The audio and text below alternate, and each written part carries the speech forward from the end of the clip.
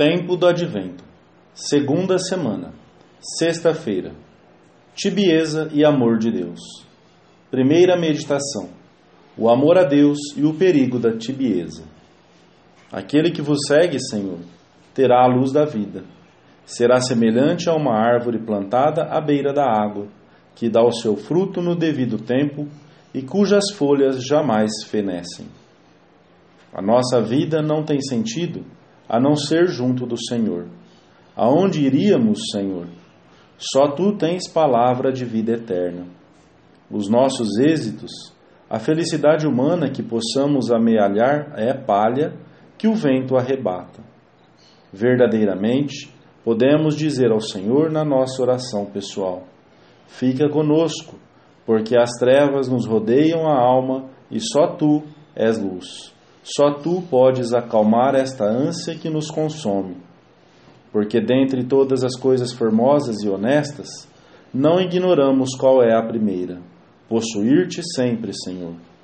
Ele vem trazer-nos um amor que tudo invade, como fogo, e vem dar sentido à nossa vida sem sentido. O amor do Senhor é exigente, pede sempre mais e leva-nos a crescer em delicadeza de alma para com Ele e a dar muito fruto. Todo cristão cheio de amor a Deus é a árvore frondosa de que nos fala o Salmo responsorial, uma árvore que não seca nunca. O próprio Cristo é quem lhe dá a vida.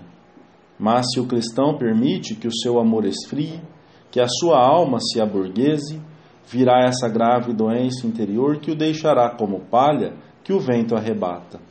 A tibieza, que torna a vida sem amor e sem sentido, ainda que externamente possa parecer que nada mudou. Cristo fica como que obscurecido na mente e no coração, por um descuido culposo. Não o vemos nem o ouvimos. A alma é invadida por um vazio de Deus e tenta preenchê-lo com outras coisas, que não são Deus e não a satisfazem. E um desalento especial e característico impregna toda a vida de piedade. Perde-se a prontidão e a alegria da entrega a Deus, e a fé fica adormecida, precisamente porque o amor esfriou. Se em algum momento notamos que a nossa vida íntima se afasta de Deus, temos de saber que quando lançamos mão dos meios adequados, todas as doenças da alma têm cura, as doenças do amor também. Sempre podemos voltar a descobrir aquele tesouro escondido, Cristo, que certa vez deu sentido à nossa vida. Será mais fácil consegui-lo no começo da doença, mas continua a ser possível mais adiante, como no caso daquele leproso de que nos fala São Lucas, que estava inteiramente coberto de lepra. Um dia decidiu aproximar-se séria e humildemente de Cristo e encontrou a cura. Perguntaram ao amigo qual era a fonte do amor. Respondeu que era aquela em que o amado nos limpou das nossas culpas, na qual abunda a água viva e da qual quem a bebe consegue a vida eterna em amor sem fim. O Senhor espera-nos sempre, na oração aberta e franca e nos sacramentos. Segunda meditação: causas da tibieza. Como palha que o vento arrebata, sem peso e sem frutos. As faltas isoladas não nos precipitam necessariamente na tibieza. Esta doença da alma caracteriza-se por não se tomarem a sério, de um modo mais ou menos consciente, os pecados veniais. É um estado sem ardor por parte da vontade. Não é tibieza sentir-se e achar-se em estado de aridez, de desconsolo e de repugnância de sentimentos em relação ao religioso e ao divino, porque apesar de todos esses estados, pode subsistir o zelo da vontade, o querer sincero. Também não é tibieza o incorrer com frequência em pecados veniais, contanto que haja um arrependimento sério e se lute contra eles. Tibieza é o estado de uma falta de ardor consciente e querida, uma espécie de negligência duradoura ou de vida de piedade a meias, baseada em certas ideias errôneas. que não se deve ser minucioso, que Deus é grande demais para ser tão exigente em pequenas coisas, que há outros que fazem o mesmo que nós, e desculpas semelhantes.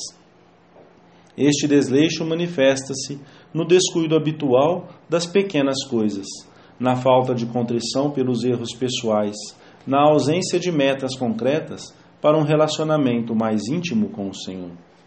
Vive-se sem verdadeiros objetivos de vida interior que atraiam e entusiasmem.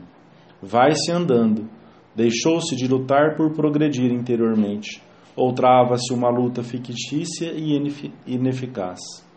Abandona-se a mortificação, e com o corpo pesado e saturado de mantimentos, a alma está muito mal preparada para voar. O estado de tibieza assemelha-se a uma ladeira que descemos, distanciando-nos cada vez mais de Deus. Quase insensivelmente, nasce uma certa preocupação de não nos excedermos, de permanecer dentro de certos limites, suficientes para não cair no pecado mortal, mas insuficientes para evitar o desleixo e o pecado venial.